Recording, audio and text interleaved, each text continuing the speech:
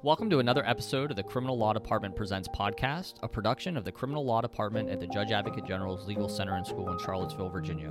Every 2 weeks, we release a new episode. Today, we're going to have a conversation about a recent opinion from the Court of Appeals for the Armed Forces. Please note that these episodes may contain facts and circumstances surrounding criminal trials. Listener discretion is advised. All rise! Hear ye, hear ye, hear ye. The Honorable United States Court of Appeals of the Armed Forces is now open and in session. God save the United States of America and this honorable court. Hello, and welcome to another episode of the Criminal Law Department Presents C.A.A.F Chats. I'm Lieutenant Colonel Dave Seagraves, United States Marine Corps, and with me is Major James Barrett, Faculty, Criminal Law Division, T. Jaglix. And we also have a special guest with us today, Rebecca Cochis, a summer intern from West Virginia University College of Law. Outstanding. Today we're going to be discussing United States versus Airman A.C. Smith, United States Air Force. Rebecca, would you tell us what this case is about? Yes, so this is a sexual assault case that focuses on whether the military judge erred in admitting text messages under the hearsay exception under Military Rules of Evidence 803, and if the evidence produced was legally sufficient to prove that the victim was not capable of consenting. And 803, at least this portion of it, is we're talking about cited utterances. Correct. Right. And so he goes to court-martial. He's convicted. What did he receive? So the appellant was dishonorably discharged. He was confined for 60 days and received a reduction to E1. Can you tell us some of the facts about this case? Yes. So the appellant and the victim were friends. They met while they were both assigned to Fort Gordon in Georgia. At the time, the victim was in a long-distance relationship with a Marine. Hoorah. She did not have a romantic relationship with the appellant. Although they did socialize regularly, the appellant and the victim drove from Fort Gordon in Georgia to Charlotte, North Carolina to attend a concert. They planned to stay the night, so they booked a hotel that had 2 beds. The two go to the concert where they order multiple alcoholic drinks, and as the night went on, they both took turns waiting in line to buy drinks. The victim later testified that she was drunk, she was dizzy, and she had consumed at least 3 strong drinks. She had not eaten anything since she arrived at the concert venue. The last thing she remembers was falling onto a bed at the hotel. So essentially, setting the scene, you have 2 airmen that are friends, just friends, decide to go to a concert a number of hours away from their base, have a plan. They're going to save money, get 1 hotel room with 2 beds, but they have to go right to the concert because they get off late, and they start drinking, and then what happens? So, once they arrived to the hotel room, it's very important to note that the victim was fully clothed when she went to bed. So then, the next morning, she woke up and she was in bed with the appellant. So, when she went to bed the night before, the agreement was that they were both sleeping in 2 separate beds. That's why they got a hotel room with 2 separate beds. So, when she woke up, she was in bed with the appellant. His arm was draped around her. She was naked. She didn't remember how her clothes were removed. So she goes to the bathroom, and she noticed that she had some vaginal soreness and some bleeding. When she went to get dressed, she could not find her underwear. And eventually, she found her underwear, but they were shoved underneath the pillow, and they were torn through the hip. So on the way out of town, the appellant and the victim stopped at a gas station. So the victim goes to use the bathroom, and while she's in the bathroom, she looks in the mirror, and she sees some hickeys on her neck, some handprints, and another hickey on her collarbone. She freaked out. She felt nauseous. She started to shake. She messaged one of her friends through the social media platform Snapchat, explaining that she thought the appellant had raped her.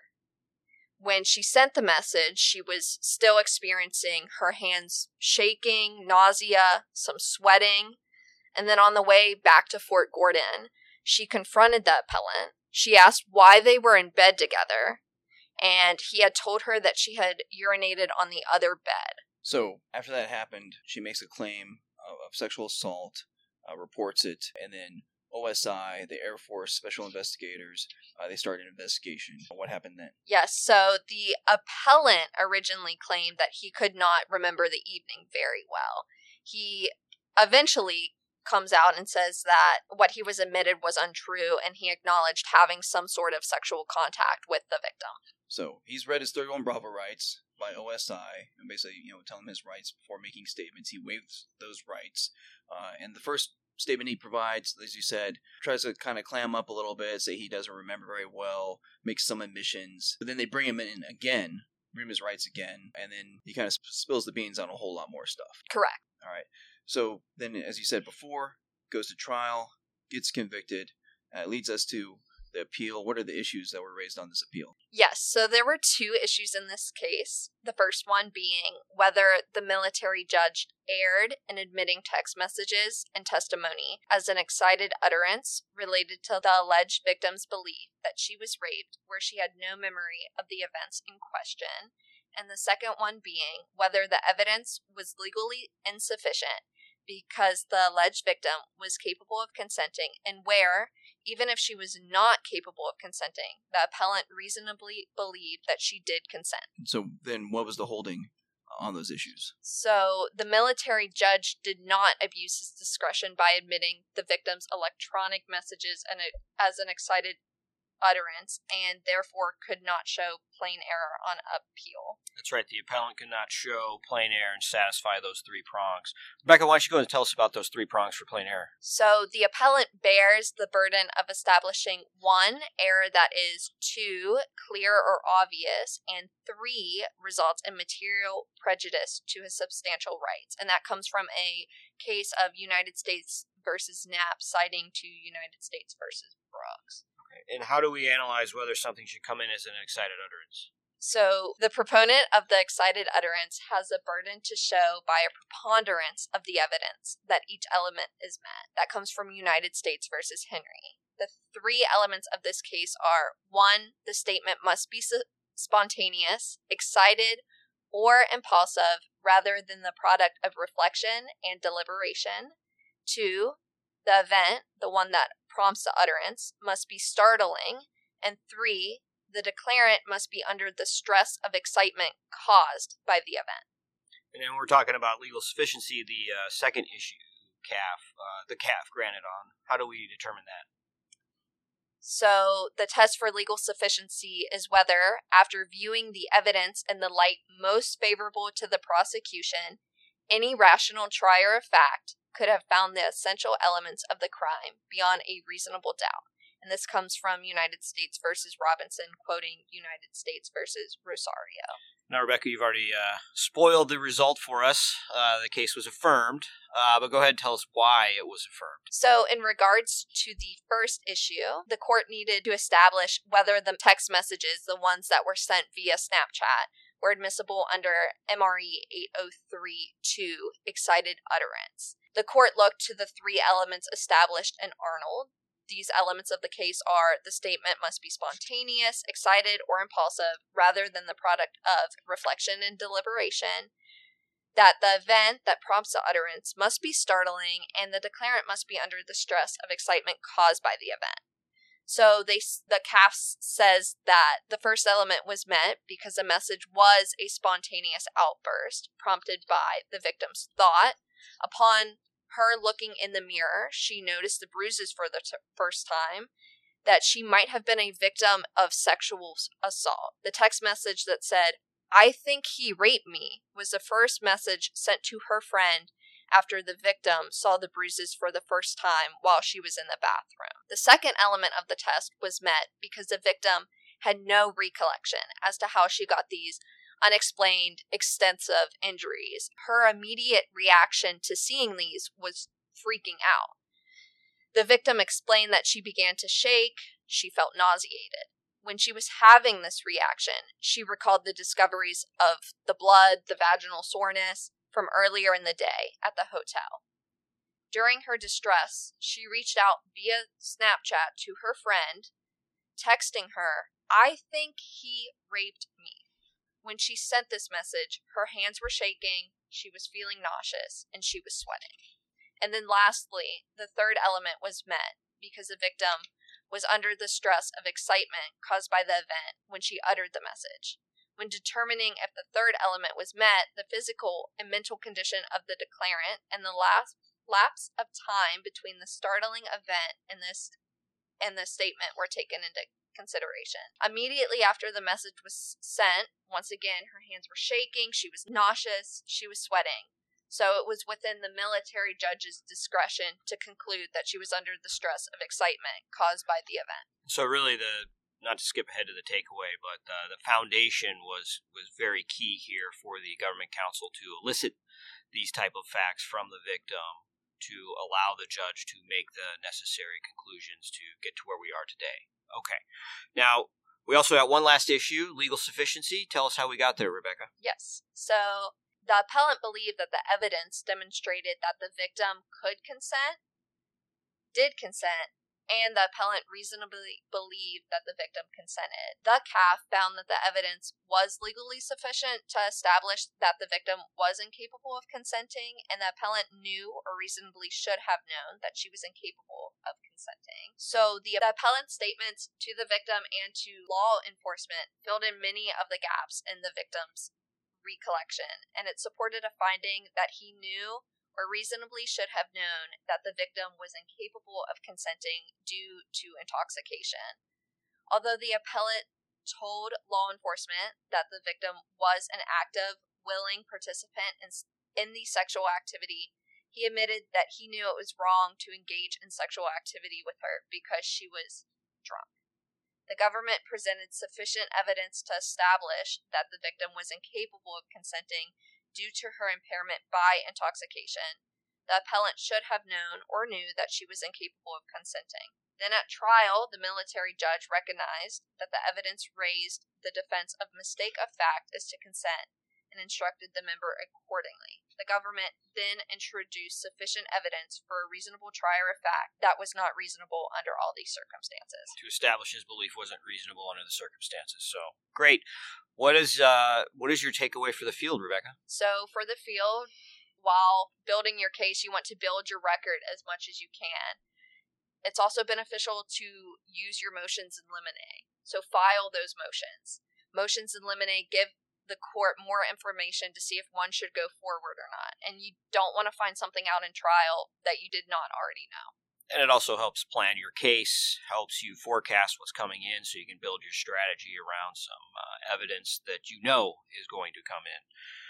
Also, one of my takeaways is just make sure you're articulating objections and articulating your position of why you believe something early and often as you want to object to evidence coming in or judges' various rulings. Sir, over to you. Well, just to double tap the motions eliminate thing, because I like to hit that in all my classes, it helps define your battlefield. The more information you know about what's going to come in and what's not going to come in, that can lead to plea agreements, because both sides have a better idea of what the case is going to look like. I think you said it also before, whenever you're talking about excited utterances, I think James highlighted, you really need to lay on the foundation hard. You need to show those outward manifestations of why that person's in that fight or flight scenario that gives you the excited utterance. I think just a little bit of takeaway and why some people might have wondered about this case and the ruling overall was that there was time that had elapsed. We said it, there was a good amount of time between when she woke up and when they went to that gas station. But time is integral to 803, 1, present sense impression. If you're past 40 minutes from seeing something, you're past that. But here, C.A.A.F decided that time is as important as those outward manifestations of the excitement. I think you also hit in your brief a little bit, at least the written portion, that there's no requirement that the excited utterance has to be about the underlying offense itself. Correct. So just to clarify that, they said, C.A.A.F said the excited utterance was about, or caused by when she saw those handprints and those hickeys, etc., but it was related to, because that's in the language of the excited utterance exception, it's related to the sexual assault as well. Correct. And I just wanted to jump on as well to say the excited utterance is related to this startling event. And here, the manifestation of her memory or what she was seeing was what brought upon the startling event that allowed the excited utterance to come in. So thank you. I never artfully said that. But also, we could takeaways is a question of whether the trial counsel really needed this, because we talked about the two different statements. We didn't hit all the stuff in them, but one, he admitted he lied during the first one, so that's already getting a false exculpatory statement instruction going out there.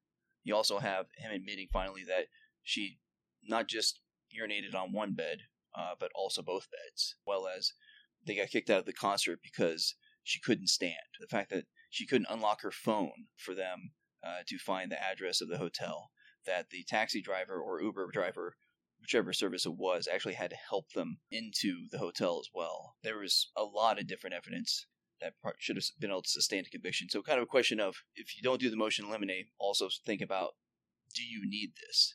And are you creating a legal issue that might make you do it again? Always a fair consideration. Every time you're doing trial work, you need to make sure that you have a purpose. And as some people have said famously, why? Why are you doing this? And if you can answer the why and have a good informed decision that's not made in a vacuum, then that's what practicing law is all about, making informed decisions and having a good legal basis and a reason why you're doing what you're doing. Any other closing thoughts, Rebecca? I don't think so, but I would just like to thank Major Barrett and Colonel Seagraves for their time today and their support during my time here at the Judge Advocate School and Center. That's right, because you're gone in a day or two, right? Yes. So, yes, tomorrow's my last day. So. Well, we've enjoyed having you. We wish you the best of luck at West Virginia and hope to see you as a Judge Advocate in the OBC in a couple years. Thank you so much. You've been a great addition to the team. I know you've applied for direct commission, so if anyone's out there listening, I want to approve that application. Hopefully we'll have you come through here as a basic course student in a year or two. Yes, hopefully. All right. Well, thank you, listeners. I appreciate you tuning in to this episode of Criminal Law Department Presents CAAF Chats. We appreciate you sharing this time with us, and as Major Josh Mickelson would say, don't forget to smash that subscribe button.